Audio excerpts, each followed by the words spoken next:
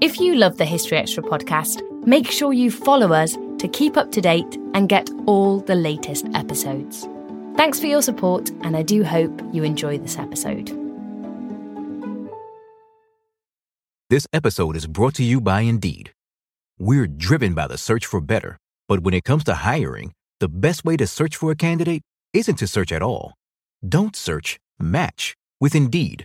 Use Indeed for scheduling, screening, and messaging so you can connect with candidates faster. And listeners of this show will get a $75 sponsored job credit to get your jobs more visibility at Indeed.com/HistoryExtra. Just go to Indeed.com/HistoryExtra right now and support our show by saying you heard about Indeed on this podcast. Terms and conditions apply. Need to hire? You need Indeed.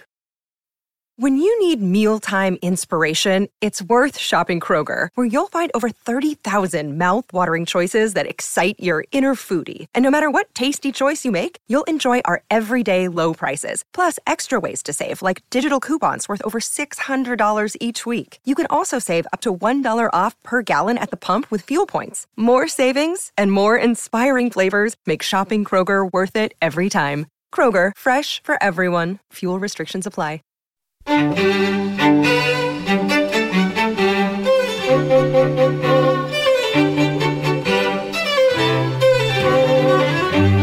Hello and welcome to the History Extra podcast from BBC History Magazine and BBC History Revealed.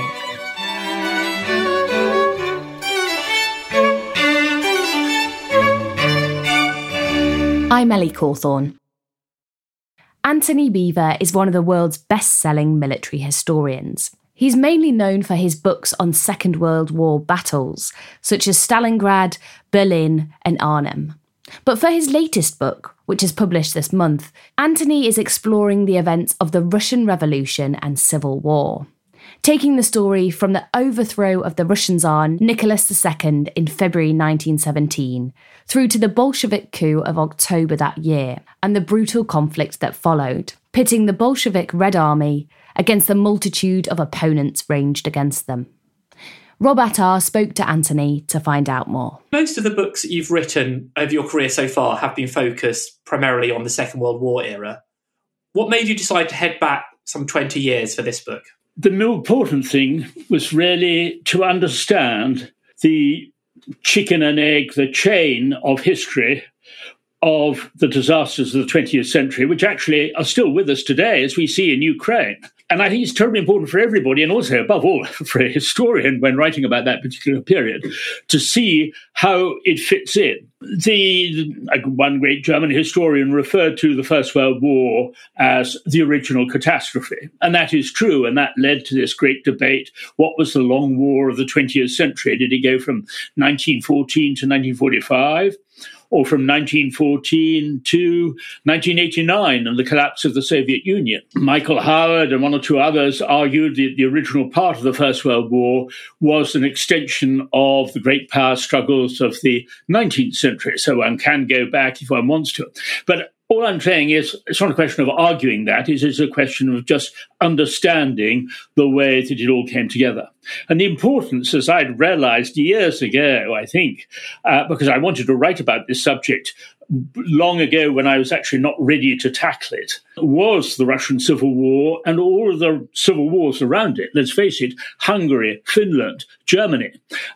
During that period, at the end of the First World War, 1917, 1918, 1919, because that was what led on. It created a terrible fear amongst the middle classes after the horrors, the destruction, the wanton destruction of the Russian Civil War. Some 12 million dead in it, even rivaling the whole of the First World War. But at the same time, also, it had galvanized the left, the Bolsheviks, the communists. And this is where one sees that vicious circle of rhetoric, which develops above all in the 1930s. And as you know, I've written about the Spanish Civil War.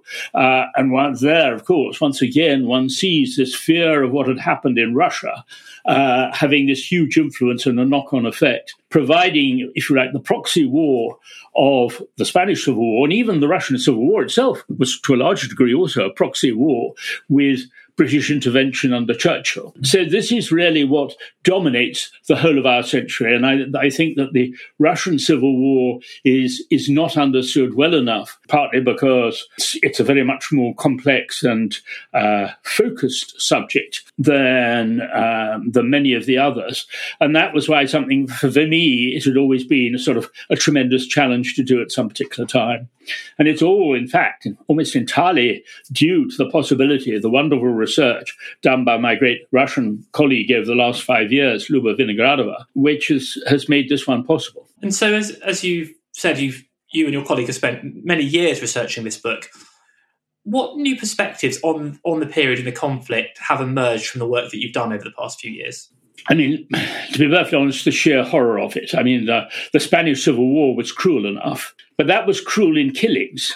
Here one sees a savagery, a sadism, which is very, very hard in a way to comprehend. It's a very difficult question, and I mean it's one which I'm still mulling over and trying to understand. Not just the build-up of hatred over centuries, but the way that there was a vengeance which seemed to be required, which, as I say, went beyond the killing. I mean, it was this sheer horrible inventiveness of the tortures which were inflicted on people. And one therefore needs also to look at the origins of the Civil War in the sense of, who started it, how did it start, was it avoidable? But one also needs to see the different patterns between the Red Terror and the White Terror. And this, again, was something reflected within the Spanish Civil War, and almost all wars, in a way, or all civil wars, and looking at the question, why are civil wars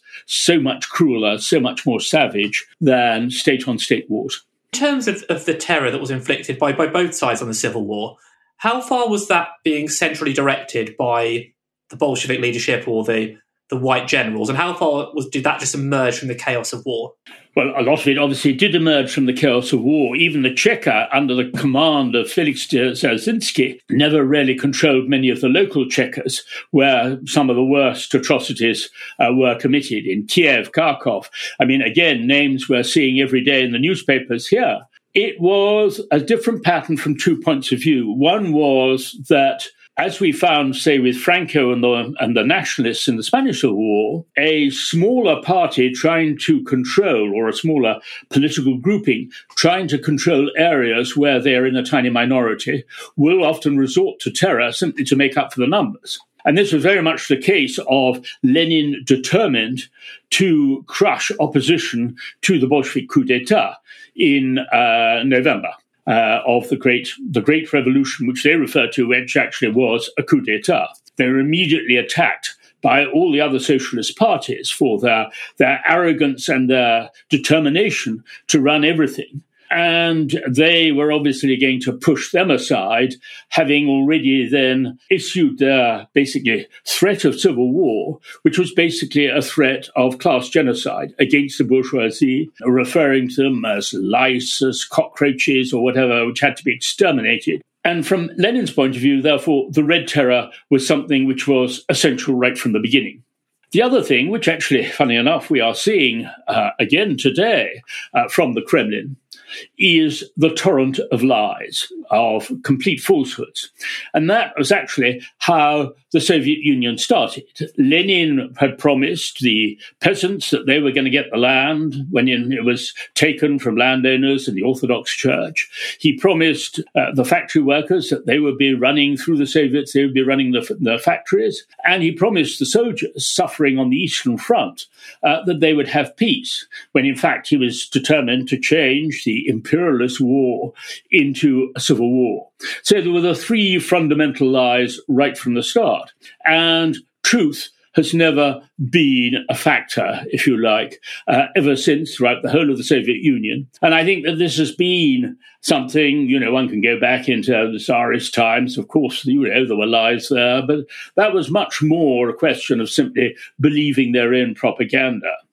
Here it is quite shameless, quite deliberate, as one saw right from the start in 1917 and right through all the way through the whole period of the Soviet Union. And this was to cover up basically their plan, or Lenin's plan, to exert total control in all directions.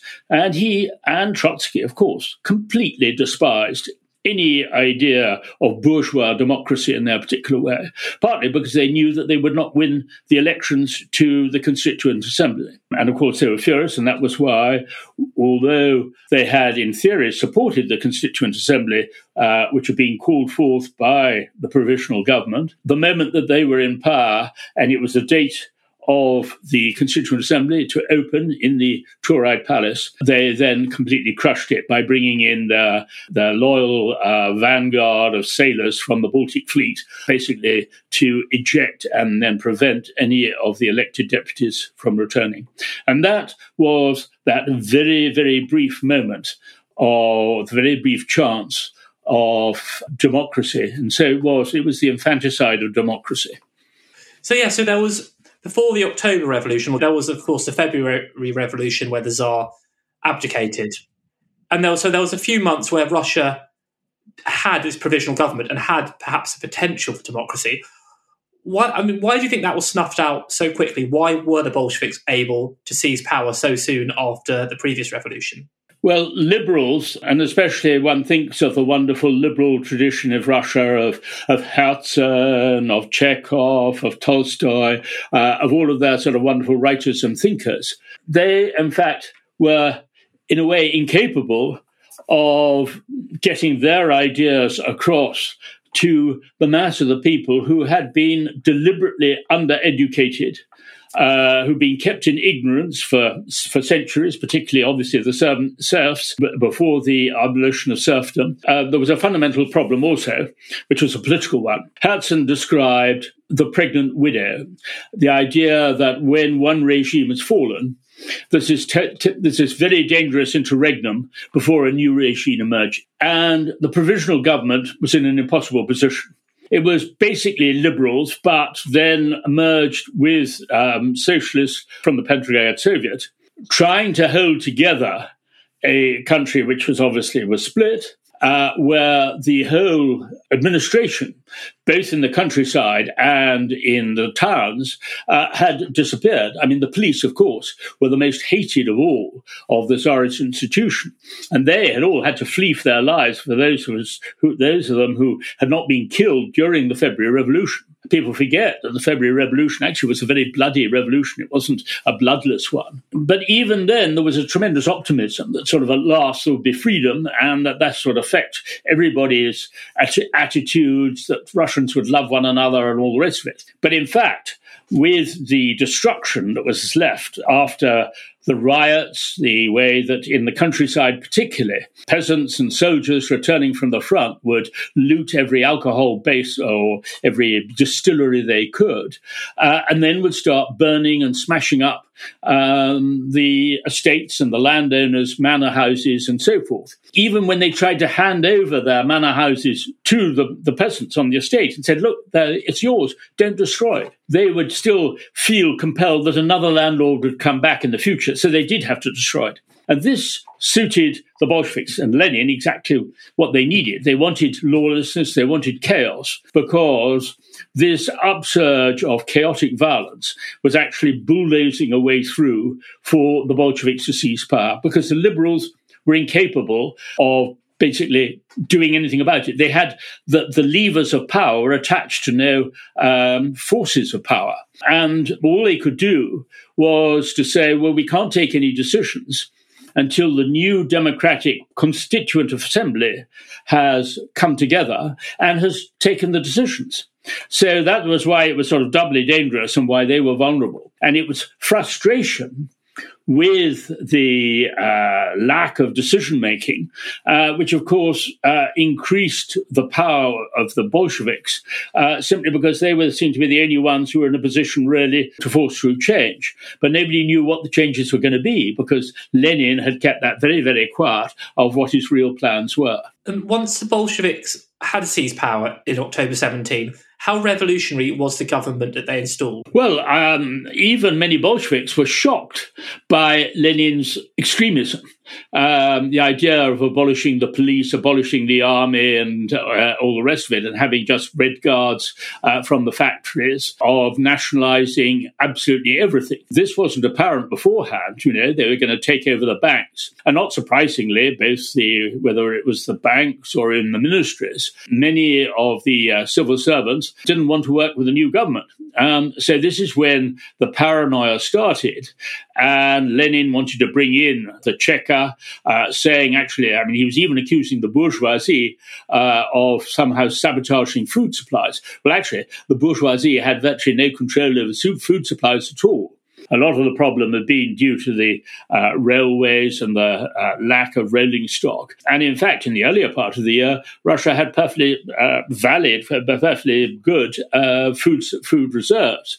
But many of those were just wrecked during that chaotic summer with the lack of planting, with the lack of work on the farm. And this was the start of a downward cycle. And every single measure that the Bolsheviks brought in to try to grab food from the peasants to give to the cities only made the situation worse and worse. Still to come on the History Extra podcast. These were communists from the cities sent out to extract the food, and they would just seize the seed corn as well for the next year. So the harvests were totally disastrous. And there was cannibalism in many areas. This episode is brought to you by Indeed. We're driven by the search for better, but when it comes to hiring, the best way to search for a candidate isn't to search at all. Don't search, match with Indeed. Use Indeed for scheduling, screening, and messaging so you can connect with candidates faster. And listeners of this show will get a $75 sponsored job credit to get your jobs more visibility at Indeed.com/HistoryExtra. Just go to Indeed.com/HistoryExtra right now and support our show by saying you heard about Indeed on this podcast.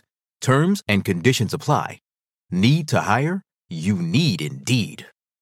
We don't always realise just how much our negative thoughts and experiences stick with us and weigh us down.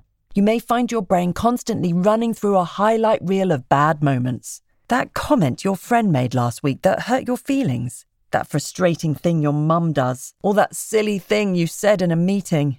Maybe it's time to get it all off your chest. Whether it's a tiny annoyance or something much bigger, talking about it can give you some relief and lead you to a potential solution. That's where therapy comes in. It's a safe space to share whatever's weighing you down and learn to process it, so your internal highlight reel can focus on the good stuff. And BetterHelp offers affordable online therapy on a schedule that works for you. Connect with a licensed therapist by text, phone, or video call. Start the process in minutes and switch therapists anytime. Let it out with BetterHelp. Visit betterhelp.com/historyextra today to get 10% off your first month. That's BetterHelp, HELP.com/historyextra.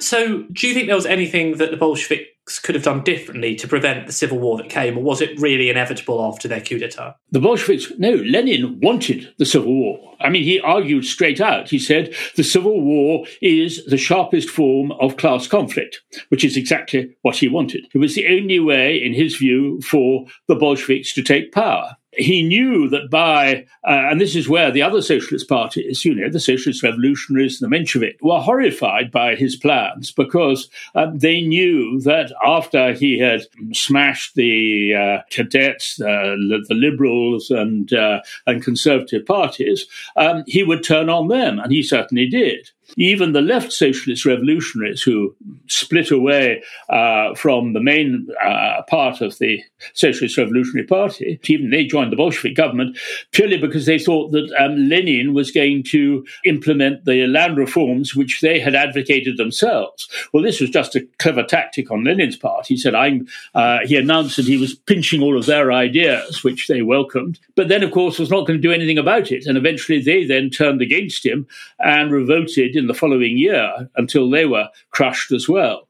So there was no question about it. Lenin despised anybody who disagreed with him, even within it, especially within his own party. The, shall we say, the less extreme members who warned against this complete seizure of power, this total dictatorship which Lenin was planning, they were either more or less ejected from the party or sort of kept in a sort of subservient position.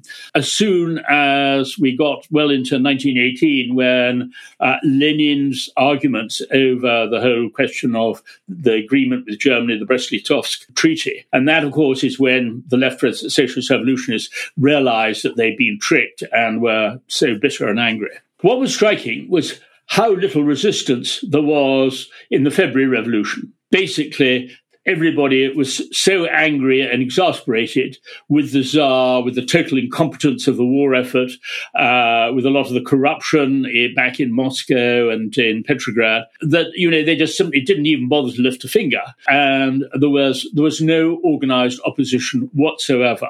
The opposition to the regime only started to come about. When I say to the regime, but to the provisional government, only started coming about when Alexander Kerensky was the prime minister and was sort of living in a fantasy world. And the generals, led by General Kornilov, certain generals led by General Kornilov, started to become exasperated, saying we've got to reintroduce the death penalty, which had been abolished, simply to make sure that the soldiers stay there, because they just tried this disastrous offensive in the summer on the southwest front against the Germans, which led to virtually the collapse of the Tsarist army there. And this frustration did start to create the first hints, possibly, of a coup, not led by General Kornilov, funny enough. I mean, the Kornilov whole thing, which actually provided the Bolsheviks with their real opportunity that summer, was a result of a major misunderstanding, and it was largely Kerensky's fault. It was also,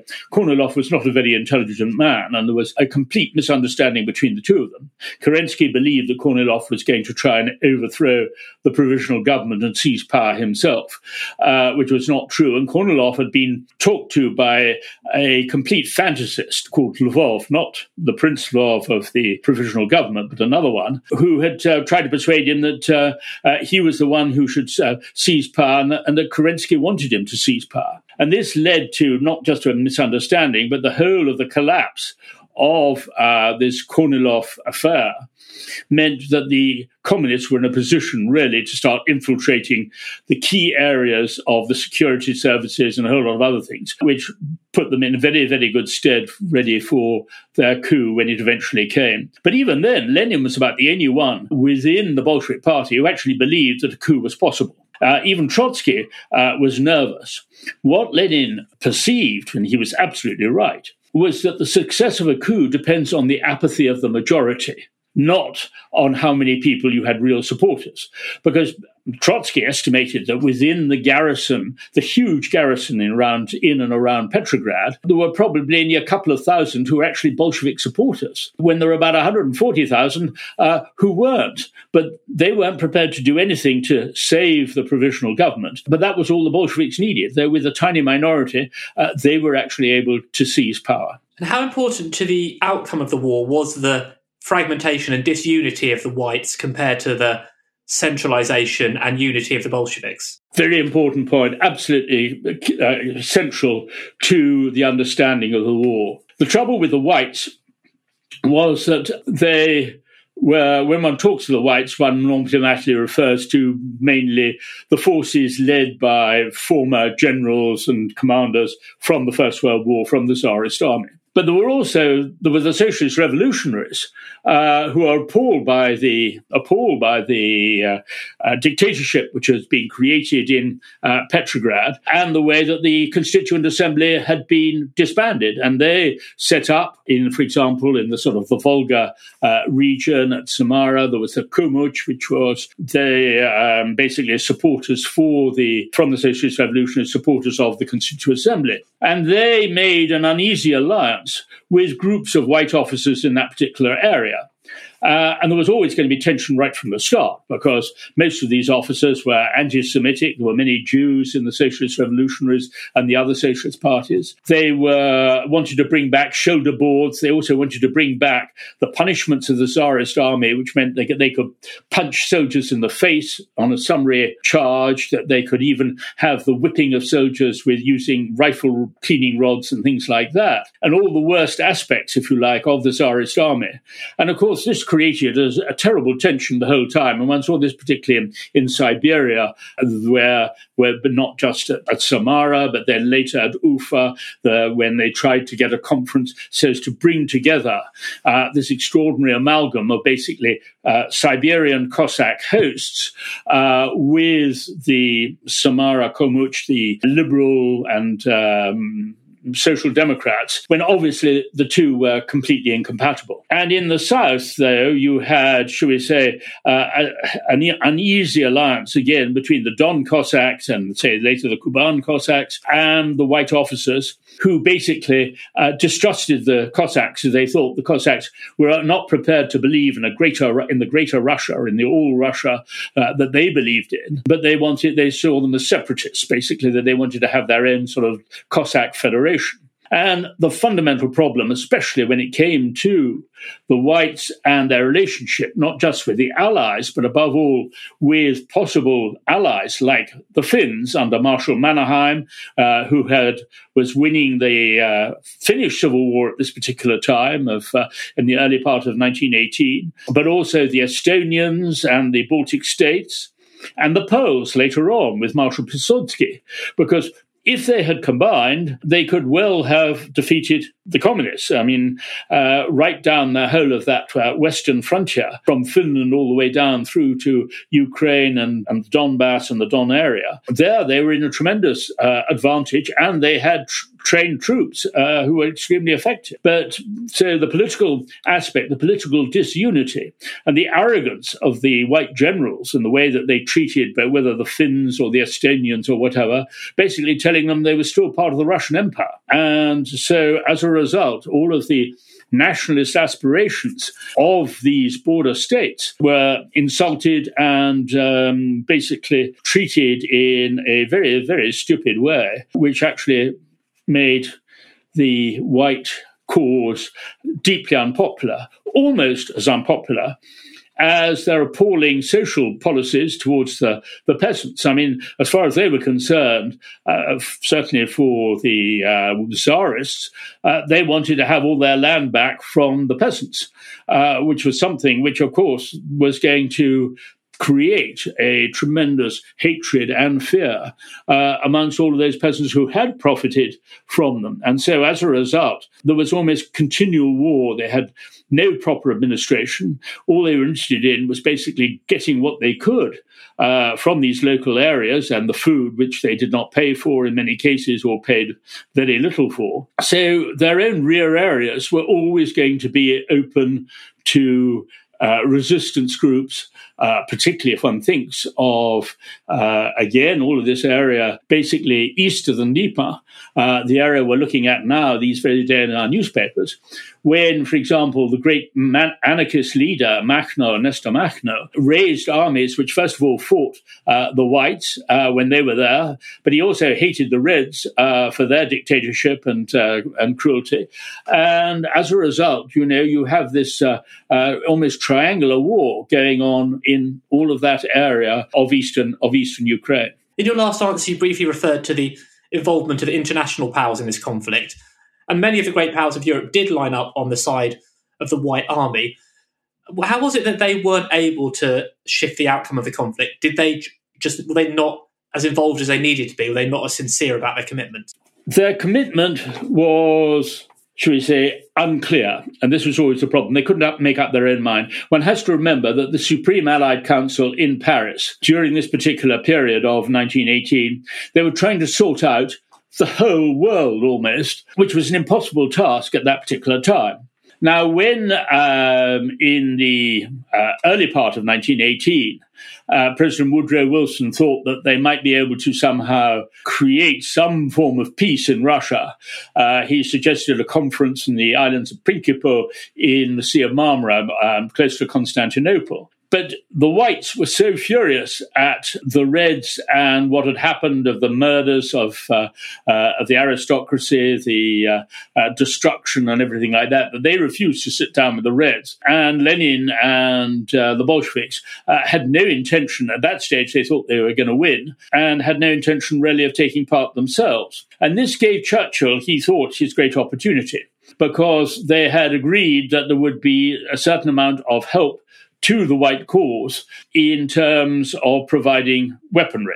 Now, you can provide weapons and you can provide supplies. You've got to be able to get them there first. And they weren't able to get, until the First World War came to an end in November 1918, they didn't have access through the Dardanelles, and they couldn't therefore supply the Cossacks and Denikin's white armies in the south of Russia. The first sort of supplies were able to come in through the north, through Murmansk, where the British already had a base and an Archangel, with some Marines who'd been landed earlier on at the beginning of 1917 and 18 to protect the supplies which had been delivered there, which they were afraid that the Germans from the Finnish Civil War might take over. So there was again a sort of curious triangle of conflict right up in the north. And then, of course, in the Far East, you have, and this is terribly important again from the future, this rivalry between America and Japan. Japan, of course, was one of our allies towards the end of the First World War. And so the Japanese were starting to land huge numbers of troops. I mean, at one stage, they had almost 70,000 troops in Siberia. And the Americans, of course, were extremely anxious about this. So they sent in about the equivalent of a small division of troops as part of an expeditionary force. The British landed only a couple of battalions, the Middlesex Regiment, the Hampshire Regiment eventually. But there were also Italians, there were Serbs, there were Greeks, and then the French, of course, when they came into Odessa and into the Black Sea. You had quite a large French force, which actually proved to be a disaster, because so many of their troops, after the mutinies of 1917 following the Nivelle offensive and the First World War, were politicized and were much more sympathetic towards the Bolsheviks than they were towards their own officers. And this proved, with the mutiny of the Black Sea Fleet, proved a tremendous blow to French pride and morale. And there were also tensions between the French and the British, even though they were allies, where the British were supporting, if you like, the Cossacks and Denikin over in the Caucasus and the Donbass region, while the French were concentrating around Odessa. So this is where one starts to have the first proxy war of the 20th century. Now, so was there a particular battle or campaign that was decisive in the Reds' ultimate victory, or did the White campaign essentially fizzle out in the end? The interesting thing is, when you're talking about such a vast landmass of Russia, you can have huge advances which would then collapse suddenly. The whole idea, the critical mass, the whole idea that you would suddenly lose momentum because the supplies weren't getting through, and then you'd have to retreat. And as soon as you were retreating, then suddenly it would swing back in the other direction.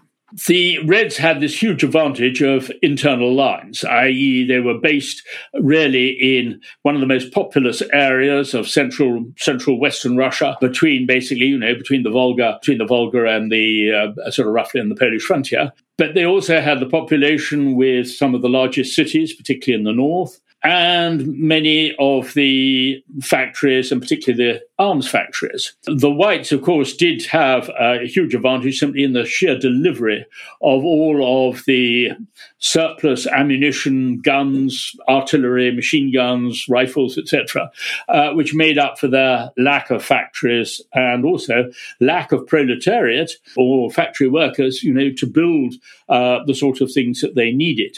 But that question of internal lines was incredibly important, especially when it came to the crucial moments. I mean, there were moments when the Bolsheviks themselves thought that they'd lost the Civil War and almost were preparing to abandon Moscow. When, for example, there was the sudden advance of Kolchak's troops right all the way back towards the Volga in very early 1919. Meanwhile, the trouble was that the great advance of Denikin from the south in 1919 did not coincide. The Kolchak's advance had petered out. In fact, they were in full retreat by the time that the March on Moscow, which Denikin called on in the early summer of 1919, had started.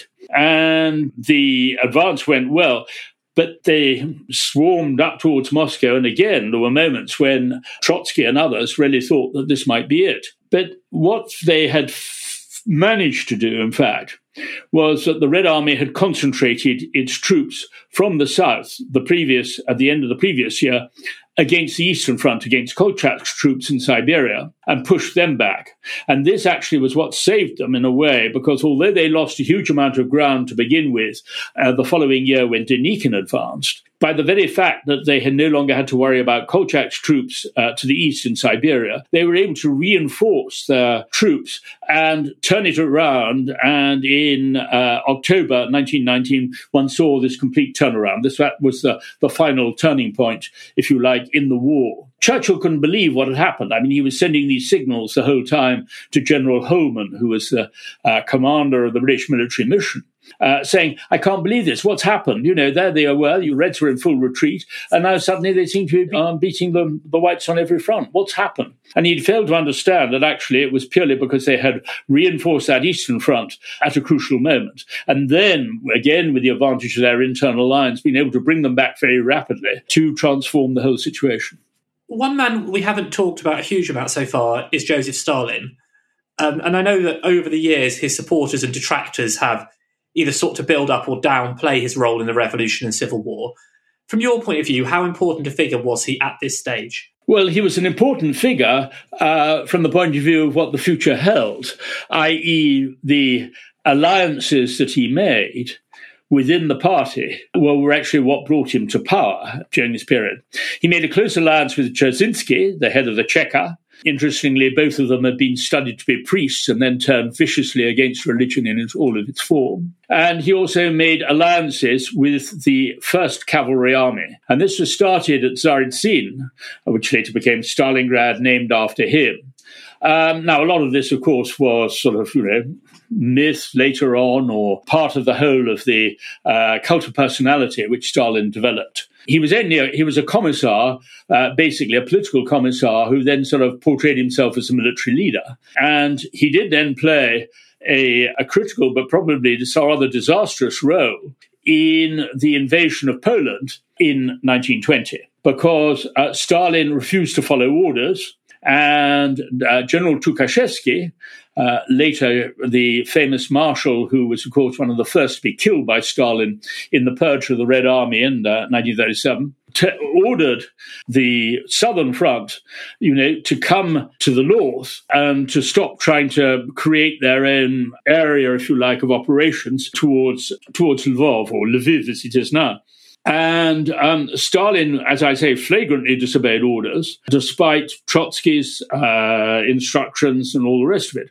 And he often was therefore blamed by Tukhachevsky and many others for the disaster which befell the Red Army in the Battle of the Vistula, the battle before Warsaw, when Pilsudski took this tremendous risk, but it was a brilliant one, of cutting off all of the armies in the north. And basically breaking the back of the Red Army for some time. Stalin only managed to get away with it, I think, by sheer brass neck when he was summoned back to Moscow to sort of explain. And he was pushed sideways for a bit. But the point was that having made his particular sort of contacts within the party, and the way that, of course, he was despised as basically as an uncultured, pockmarked gangster, and despised by Trotsky and the others, who were much more intellectuals. This sort of bitterness was going to come out very much later as he started to, immediately after Lenin's death, or in fact even during Lenin's serious illness, Stalin was going to be the one who would emerge, having seized the levers of power without the others realizing, because they had despised him. You should never underestimate somebody, but he was in a position eventually to take those levers of power bit by bit until he had complete control. And this was very much what Stalin did. So once the Russian Civil War is eventually over, and it's led to huge loss of life, huge destruction, was Russia really on its knees at this point? Oh, yes, it was starving. I mean, it was actually the American relief program. I mean, to begin with, Lenin refused this idea that they should seek help abroad. But, I mean, there were appalling famines all down the Volga, there's a lot of the Black Earth area. And this was because of the way that the peasants had revolted against the food detachments sent out. These were communists from the cities, sent out to extract the food, and they would just seize the seed corn as well for the next year. So the harvests were totally disastrous. And I mean, there was cannibalism in many areas, and in Siberia too, particularly in Western Siberia. And the suffering was simply appalling. And this is actually what Gorky had warned about right from the start, when he tried to warn the Russian people, that this is where Lenin is leaving you. What was the reaction around the world to communist victory in the Civil War? How concerned were the Western powers by the triumph of Lenin and the Bolsheviks? I think they were greatly perturbed to mildly. I mean, just looking at the British, one has to remember that at the end of the First World War, there was considerable problems of obviously getting demobilizing the British Army, which was huge by that stage. And I mean, there were mutinies, large mutinies in France. We didn't suffer the mutinies that the French army had suffered, which was actually during the war, like the ones after the Nivelle offensive. But there were serious ones, and at one particular point, Churchill and General Wilson, the chief of the General Staff, considered the British democracy was basically on a knife edge at that particular point. What the great split in a way was really between Lloyd George and Churchill. Churchill felt that we had to defeat the Bolsheviks so as to prevent the disease spreading. But Lloyd George was arguing, if we spend all this money on supporting the whites in Russia, we're going to have a Bolshevik revolution here. So they were looking at the same problem, but from totally different points of view. Now, quite a few times in the course of this conversation, you've alluded to the fact that some of the places being fought over then have been fought over again recently in the Russia-Ukraine war. But how far do you think the Civil War does prefigure the events of today, or actually is it not really a sensible parallel to be making? I don't think we should make too many parallels at all. There are lots of superficial parallels that one can make. I mean, for example, I think one of the most important ones was that we never expected Putin to invade, partly because, rather like in the late 1930s and say the time of Munich, the British and the French could not believe, after the horrors of the First World War, that anyone would ever want another World War or another battle in that particular way. They totally failed to understand that Hitler was determined to have a war, and in fact was angry that that Chamberlain had given in at Munich and he'd been deprived of his war against Czechoslovakia. Now, this is the thing. We always fail to understand dictators. This is the problem. Dictators don't think like generals. One can put oneself into the boots of a general and get a rough idea of how they see things. But a dictator is very, very different. But to go back to the Russian Civil War, there one has to see, and one can see the way that, in fact, this was really the moment when Ukraine was starting to develop a more modern nationalism. Now, this was very much more a nationalism coming from intellectuals. So there was already a Ukrainian culture in the countryside, in the poetry, and in a lot of the literature. But then with Petliura and with the Ukrainian Rada, there they really did want to take Ukraine forward to create a completely different state. And they've been given the opportunity. This is what Putin has been raging about. It was Lenin who almost gave away Ukraine at that particular stage. Rather like with Finland, the Bolsheviks thought that there was going to be no trouble about allowing a certain amount of autonomy or independence to these former nation states of the Russian Empire, because the World Revolution would bring them back under control. And that's where they made their great mistake. That was Antony Beevor. Russia, Revolution and Civil War, 1917 to 1921, is out now, published by Weidenfeld and Nicholson. You can read a version of this interview in the July issue of BBC History magazine, which will be in the shops in the UK from the 9th of June. Thanks for listening. This podcast was produced by Daniel Kramer Arden.